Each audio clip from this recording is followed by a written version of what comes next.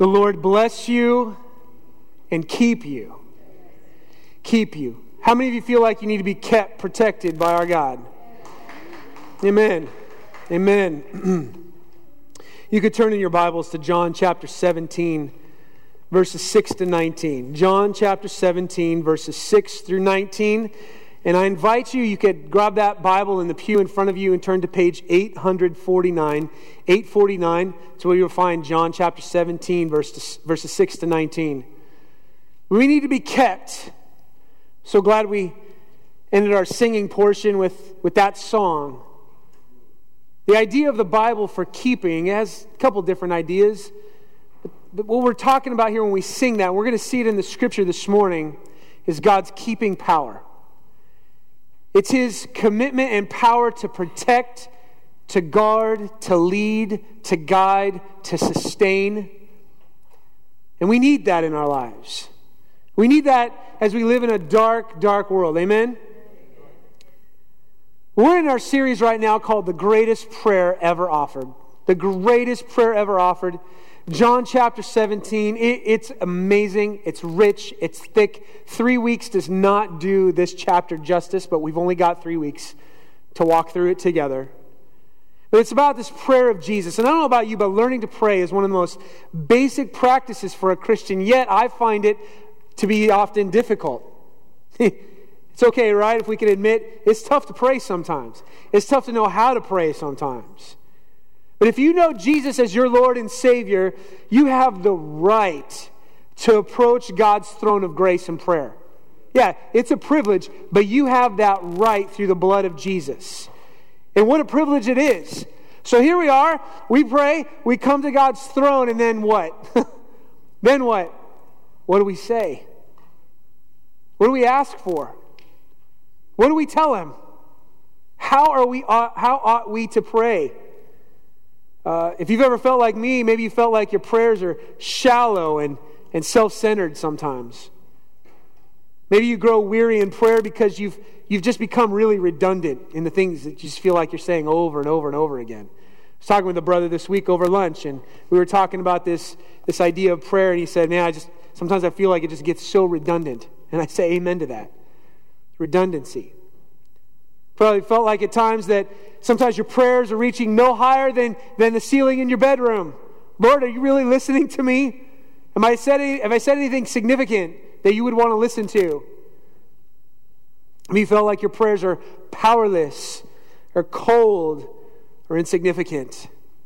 Well, here we are in John 17, the greatest prayer ever offered.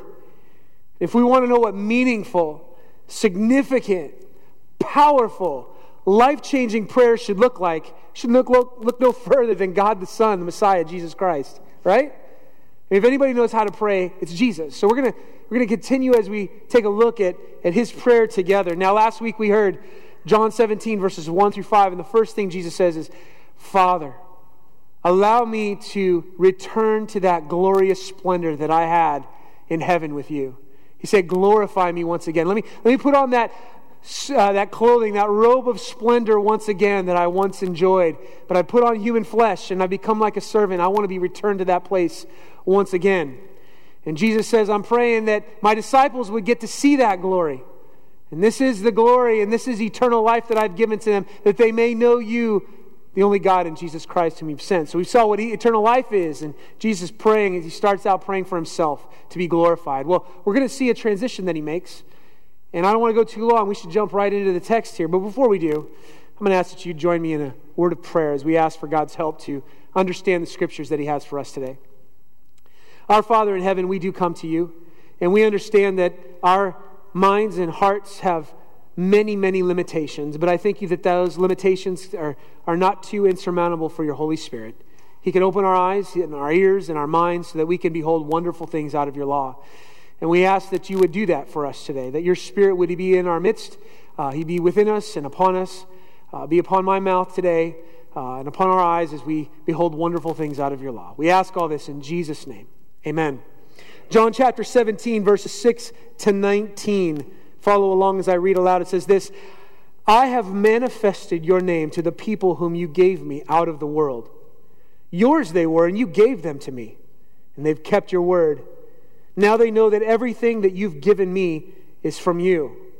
For I've given them the words that you gave me, and they've received them and have come to know in truth that I came from you. And they've believed that you sent me. I'm praying for them. I'm not praying for the world, but for those whom you've given me, for they are yours. All mine are yours, and yours are mine, and I am glorified in them. I am no longer in the world, but they are in the world, and I'm coming to you. Holy Father, keep them in your name, which you've given me, that they may be one, even as we are one. While I was with them, I kept them in your name, which you've given me. I've guarded them, and not one of them has been lost except the son of destruction, that the scripture might be fulfilled. But now I'm coming to you, and these things I speak in the world, that they may have my joy fulfilled in themselves. I've given them your word, and the world has hated them because they are not of the world, just as I am not of the world. I do not ask that you take them out of the world, but that you keep them from the evil one. They are not of the world, just as I am not of the world. Sanctify them in the truth. Your word is truth. As you sent me into the world, so I have sent them into the world. And for their sake, I consecrate myself, that they also may be sanctified in the truth. So who's Jesus praying for now? He prayed for himself. Now he's transitioned to praying for his disciples. Those that were his closest friends right there in his midst. And I don't know if I were you, if I were them, if you were them, we'd probably be listening real closely. Man, Jesus the Lord is talking to his Father right now. This is amazing. I want to hear what he has to say. He's praying for his disciples. And he calls them his own. He says, I'm praying for my own. Isn't that precious and intimate? That he would think of his people as his own, that he loves them. They were those that were given to him by his Father. So he came to the earth, the Father gave them these disciples, and he says, I'm giving them eternal life, and I'm handing them back over to you because I'm leaving this world.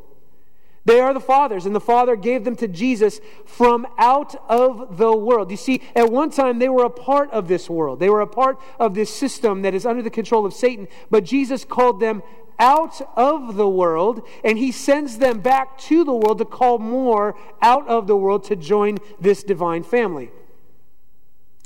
But they're left in the world to bring Jesus glory. Well, how do we know this? Well, they've believed in the Son. They've believed in Jesus. They believe that Jesus came from the Father, and that all things that are his are also the Father's. They're remaining in the world, but they're no longer of the world.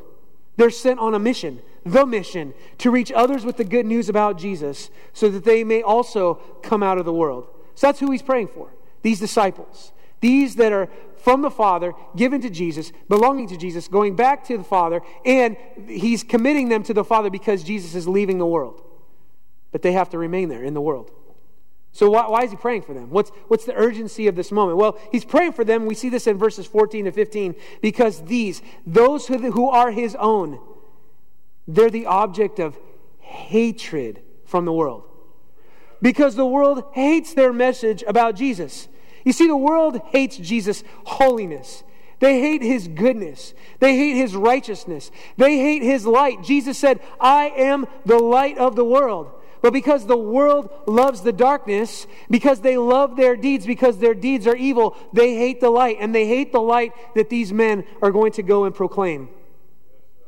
Not only are they hated by the world, but these disciples, the own of Jesus, they're targets of the evil one who wants to defeat them and watch them fall away from loyalty to Jesus, rendering their mission a failure and a flop. I don't know about you, but sometimes following Jesus, I feel like that. I feel like a failure. I feel like a flop. But Jesus says, I don't want them to fall away forever. Protect them. You see, the world is dirty. This world's a dirty place. We see it on our streets. We see it on our TV shows, our movies, our music. We see it in our households. We see it in our language. We see it in our workplaces. And if you're a follower of Jesus, we live in this world, but gosh, after a while I just feel like I got the dirt and the filth of this world just kind of clinging to me. I need to be cleaned up. This world is dirty. This world is dangerous. We prayed for persecuted Christians earlier, didn't we?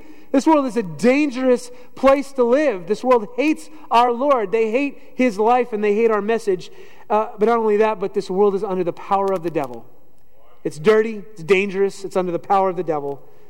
And as Christians, when it comes to this world, we don't get luxuries. We don't get the luxury of compromising with a world that is evil. We can't just give up the faith. We can't say, well, you know what, these truths, these convictions, they're really tough to hold on to in such a dark and dirty and dangerous place under the control of the devil. Let's just tone the message down a little bit. Let's just lighten it up a little bit. Make it a little bit more appealing to this world. We don't have that luxury. The other luxury that we don't have is that we can't go away and hide and seclude ourselves. We don't get the luxury of checking out and disengaging from this world. We don't get to go in our holy little huddles and build up these walls and say, I'm going to stay safe in here and not go out because I don't want to take the arrows from this world. No. Christians, followers of Jesus Christ, believers are called to be in the world, but not of the world. Do you see the distinction there? We have to be located in the world, but we don't have the luxury to be like the world, and we don't have the luxury to be disengaged from the world. So how are we going to survive? How was Jesus' friends, the disciples, how were they going to survive in a dirty, dangerous world under the control of the devil? Well, Jesus is praying for this very reason. He's praying on behalf of His own. What does He ask? You see, Jesus has no intention of losing any of His own. Now, if you come over to my house and you play board games, I've noticed some people, I love playing board games. And there's some folks, they just want to laugh and have a good time. That's great. But I'm in it to win it. All right? I'm in it to win it. I don't have any intention of losing. And Jesus here is saying, I don't have any intention of losing any of my own. Jesus doesn't take His own out of the world just to let them get lost back to it again. Jesus doesn't play silly, frivolous games. He plays for keeps. And we'll see in this prayer that not only does He play for keeps, He also prays for keeps. That's the title of our message this morning. Praying for keeps. Christian, He doesn't leave your future to chance. So we see in this prayer that the Son and the Father, God the Father, God the Son are working together to keep you safe while living in this dirty and dangerous world controlled by the devil. Title again is Praying for Keeps. And here's our big idea this morning, if you'd like to take some notes. First of all, this big idea is that Jesus prays for His own to be kept by their Father in a hostile world. Jesus prays for His own to be kept by their Father in a hostile world. You feel like this world is hostile? Amen. Well, Jesus prays four things. Four things we're going to look at this morning, how Jesus prays for His own. First of all, Jesus prays to keep you in God's name. Jesus prays to keep you in God's name. Secondly, Jesus prays to keep you full of His joy. Jesus prays to keep you full of His joy. Thirdly, we'll see, Jesus prays to keep you from the evil one. To keep you from the evil one. And fourthly, Jesus prays to keep you devoted to His mission. Let's jump in. Number one, Jesus prays to keep you in God's name. Take a look at verses 11 and 12 of John 17 again. It says, I am no longer in the world, but they are in the world, and I'm coming to you. Holy Father, keep them in your name, which you've given me, that they may be one, even as we are one. While I was with them, I kept them in your name, which you've given me. I've guarded them, and not one of them has been lost, except the son of destruction, that the scripture might be fulfilled. Jesus says, first of all, Holy Father, keep these, my own, your own, keep them in your name. And Jesus, when He addresses the Father, He says, Holy Father. Holy Father. It's interesting as I was studying this, in all the Bible, this is the only time those two are put together in addressing God. Holy Father. Jesus has a specific purpose for whom He's addressing and how He's addressing Him. He calls Him Holy Father. He's speaking out and reminding Himself and His Father and His disciples that God has a unique character of purity, of holiness, of set-apartness, and it's emphasized all throughout this passage, as we'll see later on in these final verses. He calls Him Holy Father, not just Father, but specifically Holy Father. Isn't it amazing that we've been given the right that we can address our God, our Creator, as Father? It's amazing. This family, intimate relationship that we have with our Creator through Jesus is that we get to call Him Father. But we must never forget that He is our Holy Father. Earlier in our service, I think he did it at 11, but also 9 o'clock, Edwin addressed our Father as Holy Father. He is our Holy Father. He's set apart. There's nobody like Him. He's holy. He's transcendent. He's perfectly pure. And Jesus is thinking, He's saying, you are our Holy Father, and we are to bear your name, Holy Father. What it means to be in this family is to say, I belong to a Holy Father, so my life is to be set apart, is to be pure, is to be holy. He says, Holy Father, keep them in your name. Keep them in your name. Now, when we look in the Bible and we see the name of God, it's not like our names. My name's Matthew. All right? My wife's name is Laura. You could identify us. You call out, hey, Matthew, I'll turn around, right? Yeah, that's me, right? Great. But there's something more significant about God's name in the Bible. It's not just His title. It's just not what He goes by.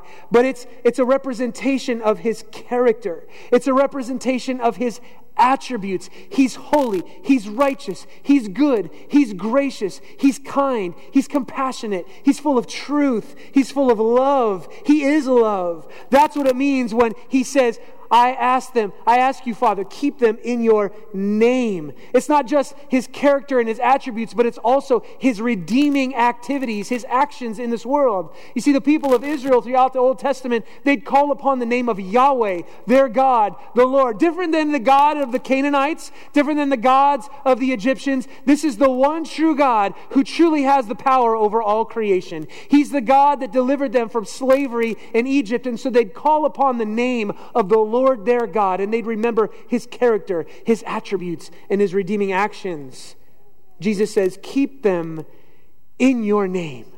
Let them remember who you are, what it means to be a part of this family, to call upon you as Father, Jesus says.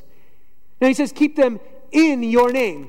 Now, what does that mean? Well, I think it means that it has to do with being within the sphere, located within the name. It's really as if you want to think about wearing a sports jersey. I got His name tattooed on my back.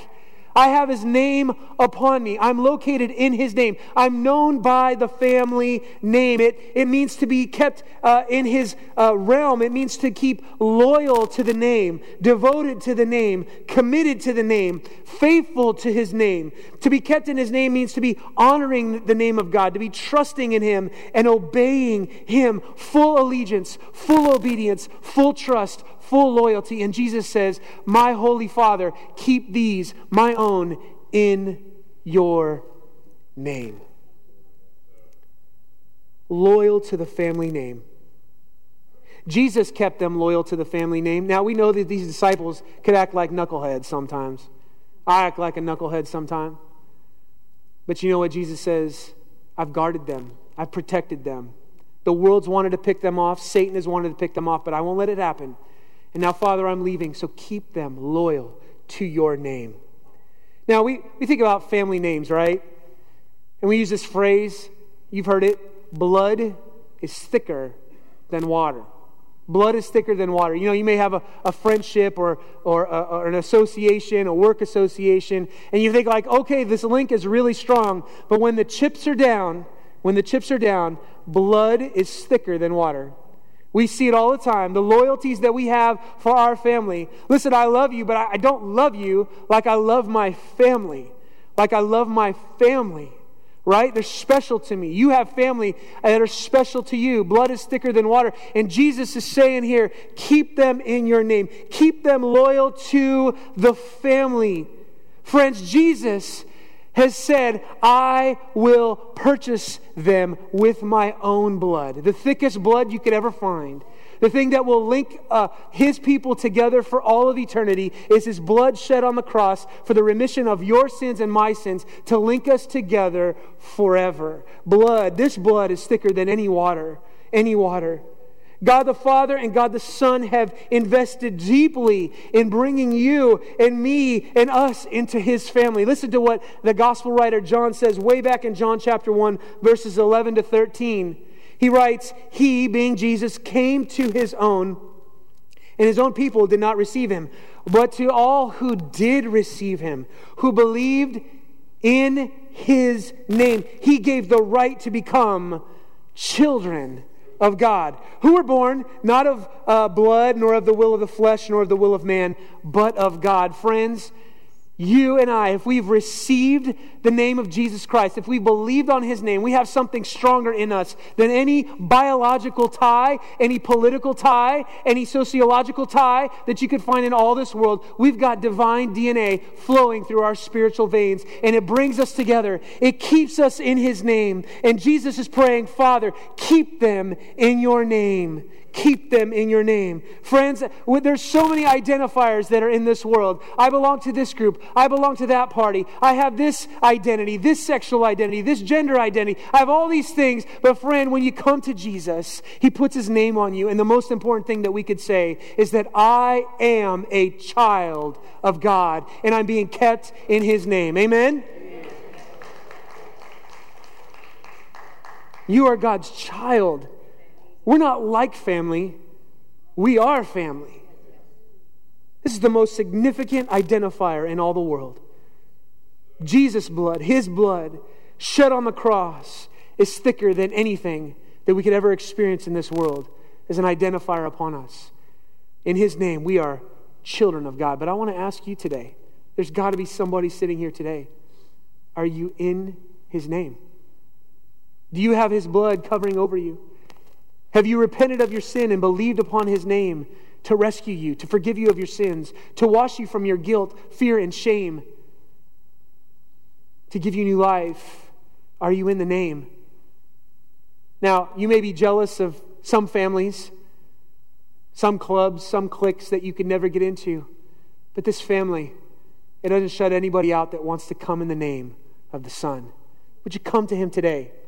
Come to him today. Come to Jesus, call upon his name, and he says, I will give you the greatest name that you've ever received, child of God. Jesus, as he's going away, he prays for these disciples, and he says, Holy Father, keep them in your name. Keep them loyal. Keep them true. Keep them committed to this family name. In bearing this family name, it can be dangerous, but it ought not to be a drudgery. In fact, it's the greatest privilege in all the world. And so we'll see next that Jesus prays that his disciples would be full of his joy. Point number 2, Jesus prays to keep you full of his joy. Take a look again at verse 13 of John 17. It says, But now I'm coming to you, and these things I speak in the world, that they may have my joy fulfilled in themselves. Full joy. What is this joy? It's lasting gladness of heart in God's goodness, regardless of temporary circumstances. Lasting gladness in the heart because of God's goodness. We saw this several weeks ago. We've been talking about it for the last 3 chapters. Jesus is saying these things. He says, in this world you'll have trouble, but I came and said these things so that your joy would be just maxed out, overflowing, never-ending joy. Jesus had this joy. Jesus was a man of sorrows, and he was acquainted with grief because of his temporal circumstances. However, he had the joy of his Father in his heart. Always had the joy of his Father in his heart. And it's this joy. Where does this joy come from? Well, Jesus had this joy because of this relationship that he had with his Father. No matter what I'm going through on earth, I have a lasting joy in my Heavenly Father. And this love that he has for me, and this love that I have for him. And he says, and I'm going to pass this joy on to my disciples. Friends, the joy of being in a perfect relationship with God has been restored in Jesus Christ. And because of that, we can have not just joy today, joy tomorrow, little nibbles here, little nibbles there. We get this joy that overflows. Comes from abiding in Jesus' love and commands. That's where this joy comes from. John 15, verses 10 through 11 says this, If you keep my commandments, Jesus says, you will abide in my love, remaining in my love, if you keep my commands, just as I have kept my Father's commandments and abide in his love. And then he says, these things I've spoken to you, that my joy, Jesus says, may be in you, and that your joy may be full. Full joy. And Jesus is saying, he's praying, he says, keep their joy just filled to the brim, Father. Keep their joy in them all the time, because they're going to this world and this world hates them and the devil wants to come after them and they're going to face all kinds of trials. But let them have one thing always: joy overflowing, joy unspeakable and full of glory. Now, I don't know about you. I love the kinds of restaurants, and specifically the kinds of servers. When I go out for breakfast or something and I order a cup of coffee and it's like bottomless, I don't have to like say, excuse me, can I get some more? I love it when they're walking around with that hot pot of coffee, right? And they're just looking. They're looking. Where's the table? Where's the table? Oh, look, he didn't have, boom, comes over, freshen up that cup of coffee. I love that. I love that. I give a good tip for that because I love just keep bringing it on. Keep bringing it on. I love that coffee. It's what got me through seminary, for crying out loud, right? We love coffee. We love it. And I love it. I love it. Jesus comes by and he says, Father, make sure they always have a full cup of joy. Let their joy always be full. Don't let them ever run out. Let their joy be full. We prayed for persecuted Christians this morning. Persecuted Christians being abducted, kidnapped, threatened. Their lives are being threatened, imprisoned. What does Jesus pray for them? Oh, make them more comfortable. No. Jesus says, fill them up with my joy. Fill them up with my peace. Fill them up with my love. Give them, let them have joy. Keep their cup of joy full. Only Jesus can truly follow through on his promise to give you joy. You can't medicate yourself to joy. No experience can fill it up. No sexual encounter can make you feel it. No career path. No amount of money. No high can fill you up, can fill your cup with joy like Jesus. See, this world, it offers a fake. It offers a cheap knockoff of joy. Jesus offers the real thing. I want to ask you, are you feeling low on joy today? Oh, would you call upon his name? Call upon his name. In your heartache, in your tears, in your weeping, in your frustration, in your anger, in your sadness, call upon his name. He says, I'm ready. I'll fill your cup up with joy. Jesus prays. Jesus prays. Keep them full of my joy. Are you feeling low on joy today? Come to Jesus. He offers the real thing. He offers the real thing. Joy. Do we pray for joy? So oftentimes I get in my redundant prayers and, Lord, change this, change that. Make her be nicer to me. Make him stop talking about me. Magically give me like double my paychecks or win the lottery. Let my team win the championship. Right? Yeah, okay, I've done that before. But that doesn't give joy. Jesus says, regardless of your circumstances, you come to me, I'll fill your cup. Has he filled your cup today? Do you come to him in prayer? Fill my cup with joy. Jesus offers the real thing. However, the world under the control of Satan loves to offer cheap knockoffs, not the real thing.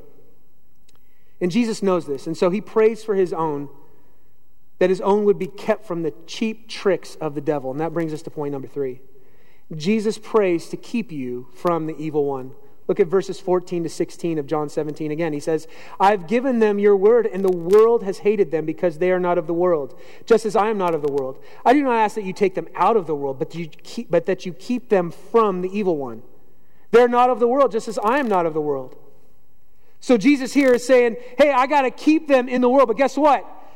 They're going to be in the world, but the world hates them. Why? Because it hates Jesus.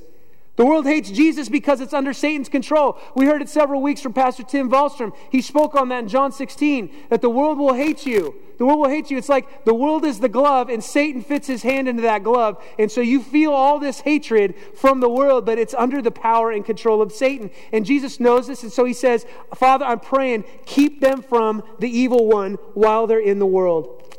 Now, here's a question. Why wouldn't Jesus just take his own out of the world? I mean, that sounds a bit simpler to me, right? Like, why would he allow us to remain here if there's so much opposition from the world? Friend, that defeats the whole purpose for why Jesus came. You see, Jesus came and he said, I've come to set people free. I've gone into the world. You see, Jesus could have remained on his throne in heaven. Philippians 2, we know that he was, although he accounted equality with God a thing to be grasped, he made himself nothing. He was equal with God. But he came and took the form of a servant. Why? To snatch you and me out of the fire, friend. Jesus came on a mission. And he says, now I'm going away, but the mission's not done yet. I've come and I've done I'm about to finish all the hardest work, dying on the cross for sins, rising from the dead, but I'm passing this mission on to them. So, Father, keep them in the world. But as they go, and they feel the pressure from the evil one, keep them from the cheap tricks of the evil one. Now, notice what Jesus doesn't pray for here, for his followers in the world. He doesn't pray for comfort. He doesn't pray for health. He doesn't pray for safety or wealth.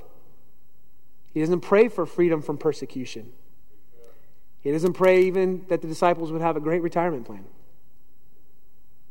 He doesn't pray that they would get all the right political advantages to enhance his or their authority and clout in society.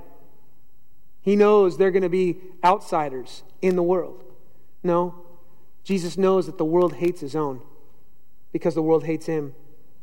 He doesn't pray to take his disciples out of the world or to make things easier. But he says, Holy Father, keep them from the evil one. Protect them from the evil one. Why is Satan such a threat? Listen to what Peter writes. 1 Peter 5, 8 through 11. Peter says to these Christians, he says, be sober-minded.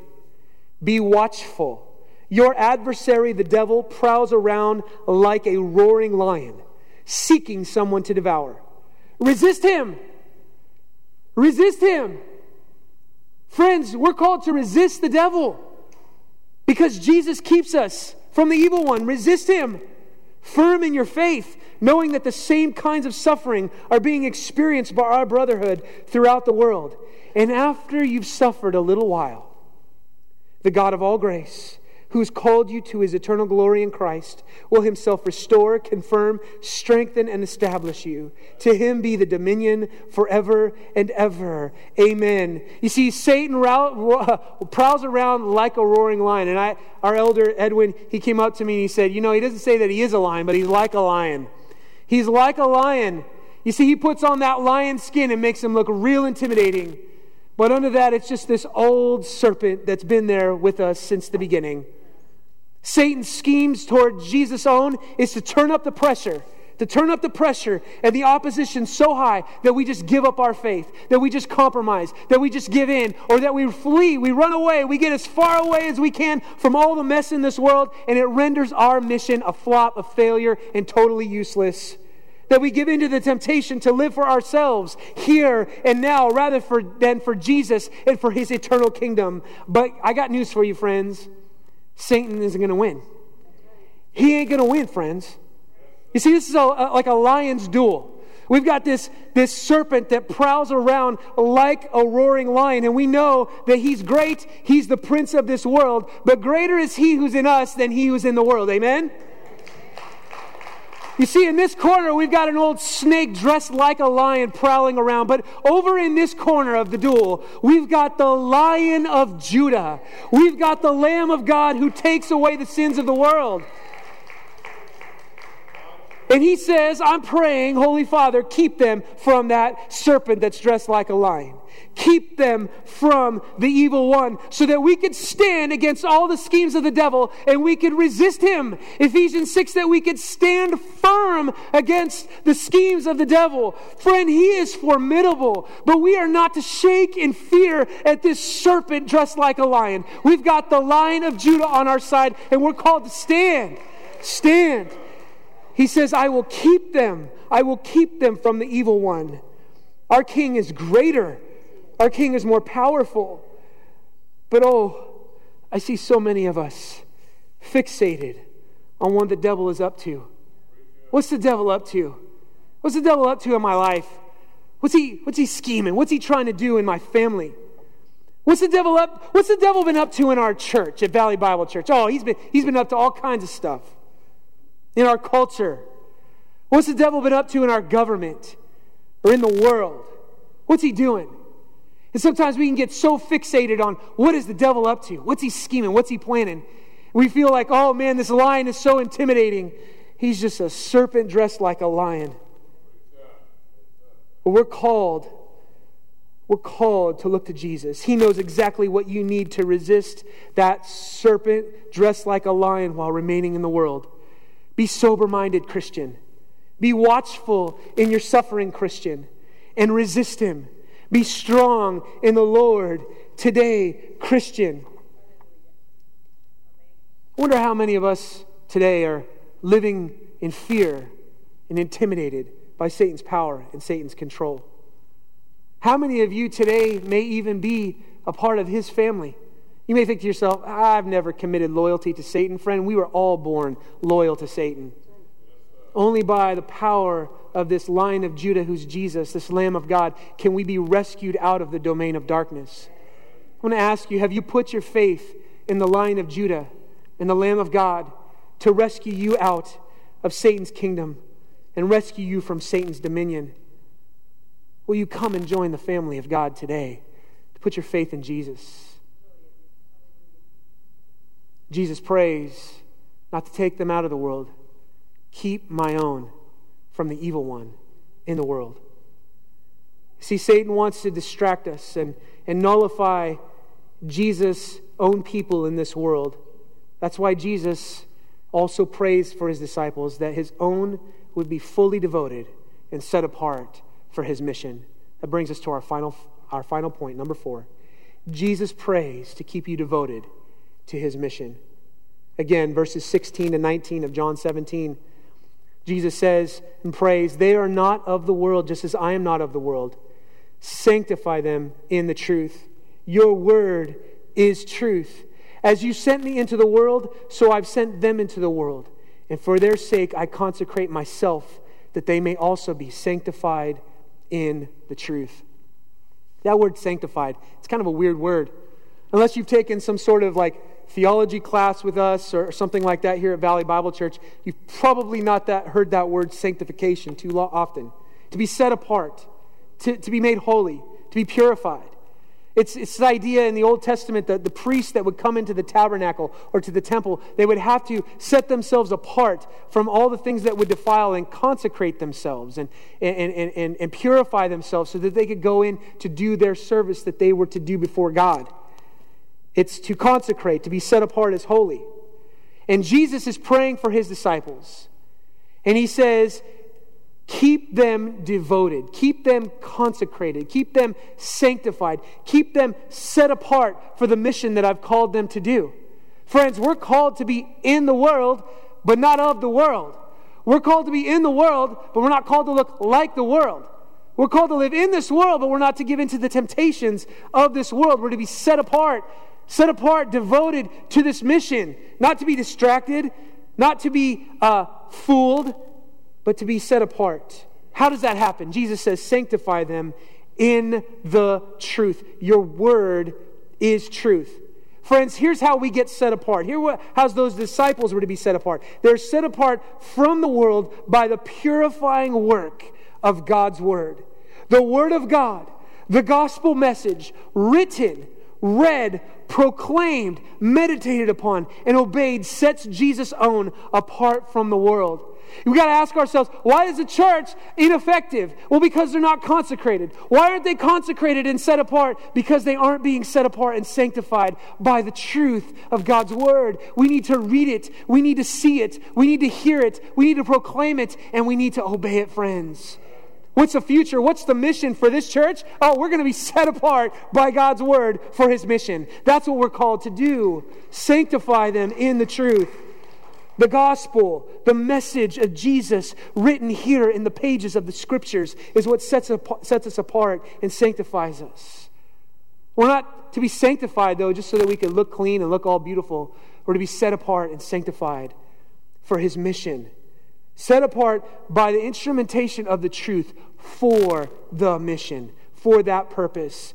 Verses 18 to 19 again of John 17. As you sent me into the world, Father, so I've sent them into the world. Jesus repeats this statement to his disciples after his resurrection in John chapter 20. He says, as the Father has sent me into the world, I send you into the world. I mean, we know about the Great Commission statement of Matthew 28. This is Great Commission of John. As the Son has been sent into the world, so his followers, believers in him, those who are in his name, are sent into the world. A dangerous, dirty place controlled by the devil. So sanctify them. Set them apart for the mission, for his mission. Are we living on mission? Now, in modern days, so many organizations and businesses are focused on their mission statement, their vision statement. And most organizations or leaders are way more clever than me that can come up with great verbiage for mission statement. But think about you for your mission. Are you living on mission? Are you being sent to where God has put you, just as Jesus was sent to this world to snatch people out of the fire? We prayed earlier for persecuted Christians. Those that are sent where they are in the world. Some are being sent. We're sending 3 men from our own community here in just a few weeks to go to Liberia. They're being sent to preach good news to people, many people that have never even heard of it before, never even seen a Bible, never even heard the name of Jesus. Sent on mission. Think about those around the world.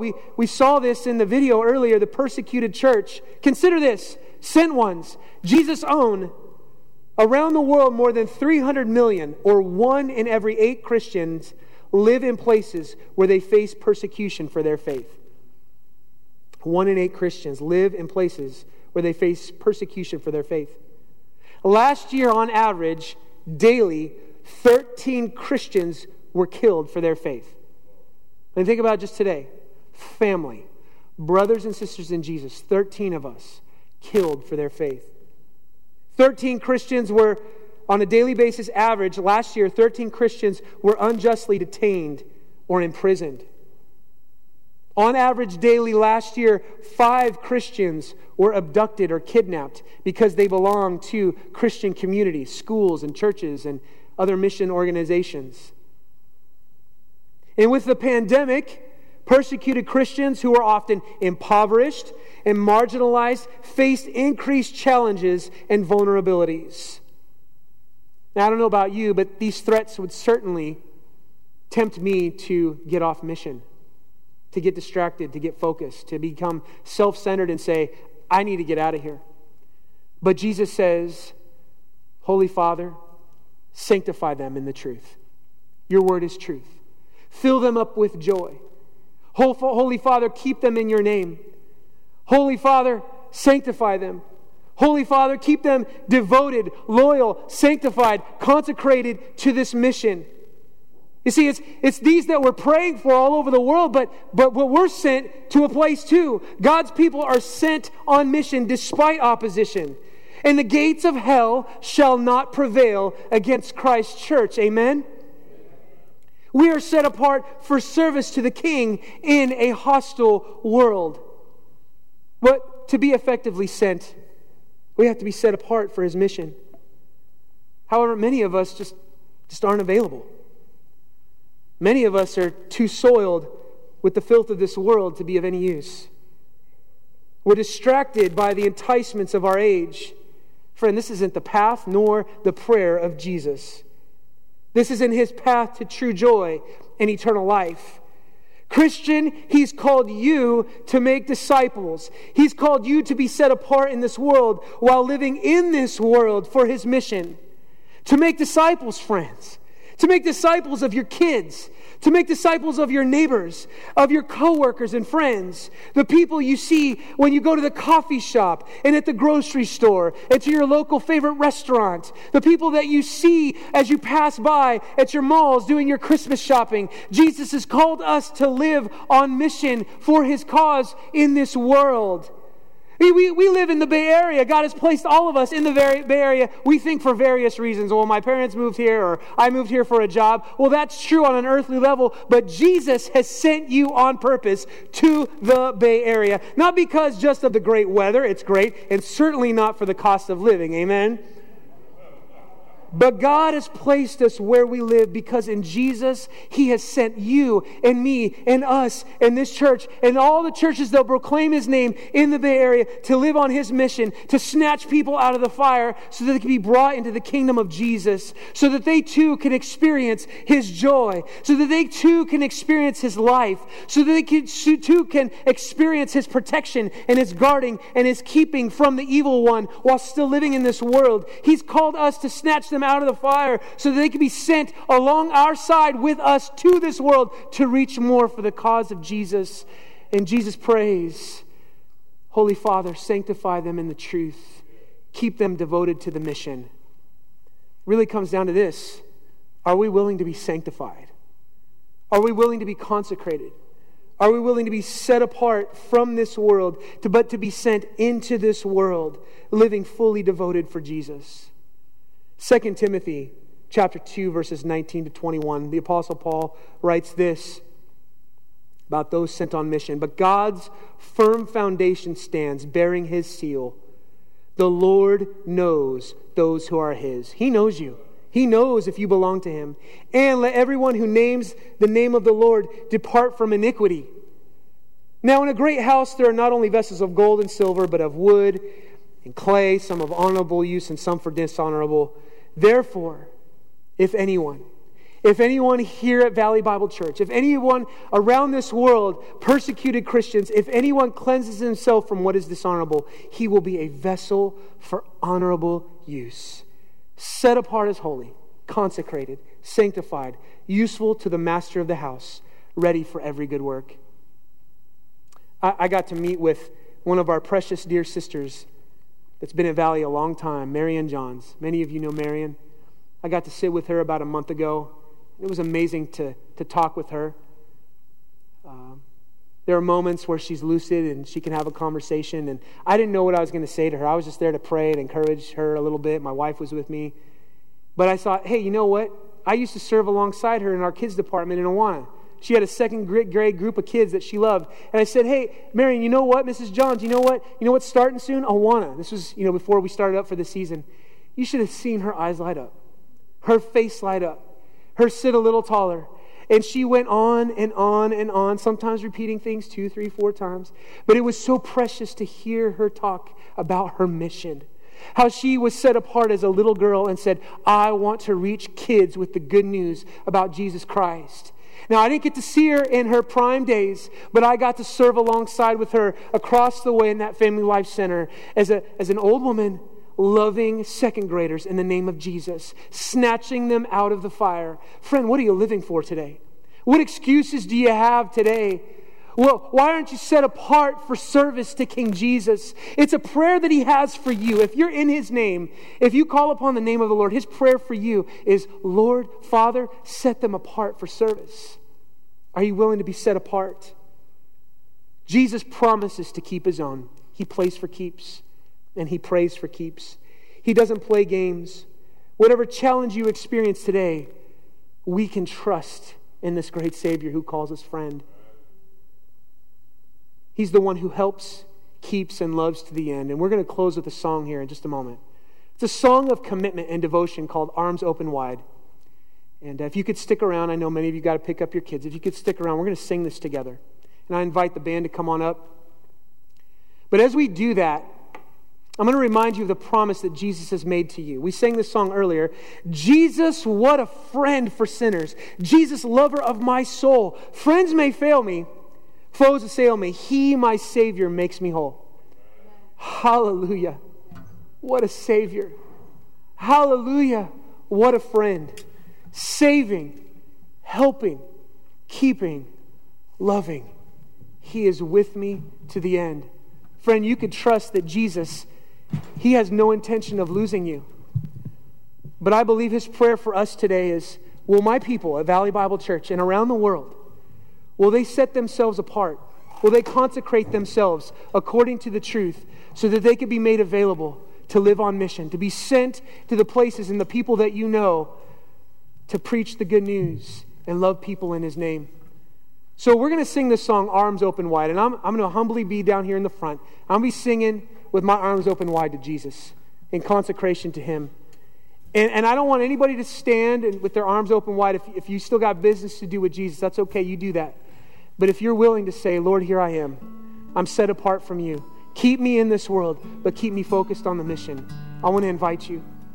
Raise your arms to him and sing this as a song of devotion to him as we close.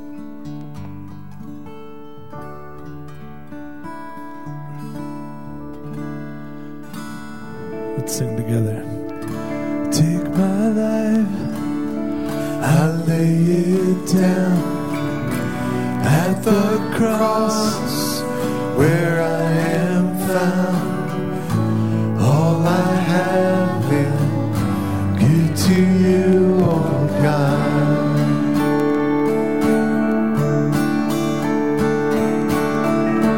Take my hands and make them clean. Keep my heart in purity, that I may walk in all you have for me. Oh, oh, oh, here I stand, arms open wide. Oh, I am yours and you are mine, Jesus.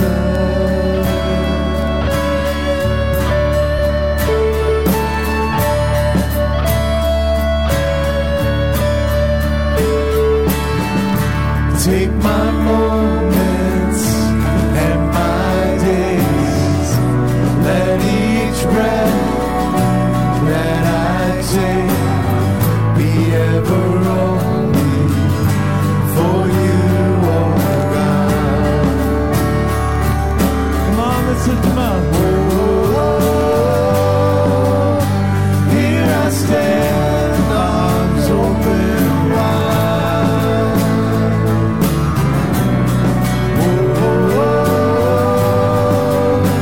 I am yours and you are mine.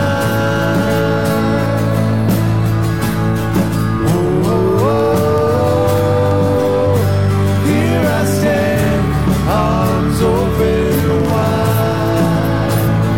Yeah. I am yours and you are mine.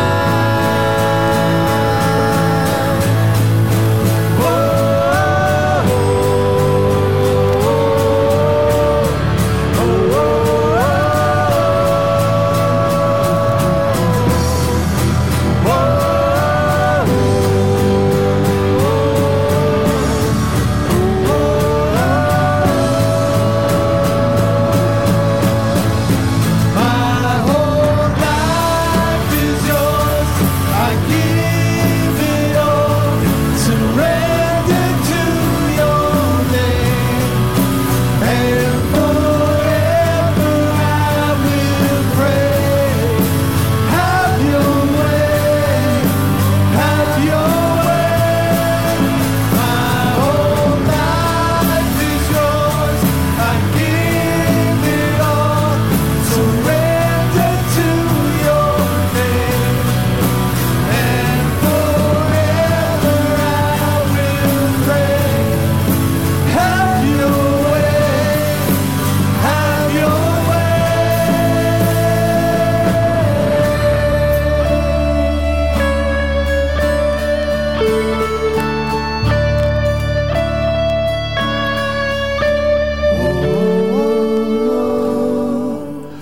Here I stand, arms open wide.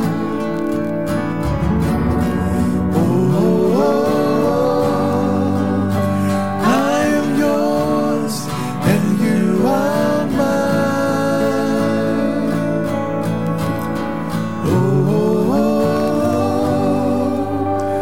Here I stand, arms open wide. Oh,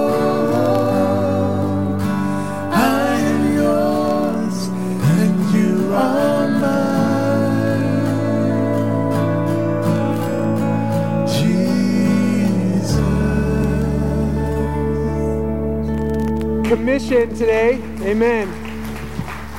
Your commission today is sent by Jesus himself to live in this dirty, dangerous world. But he says, I will keep you. Let this be a prayer benediction over you today.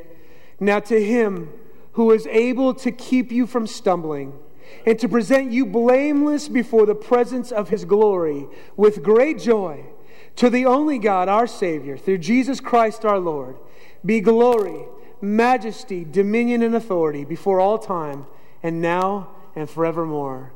Amen. Go be the hands and feet of Jesus, church. God bless you. Have a great day.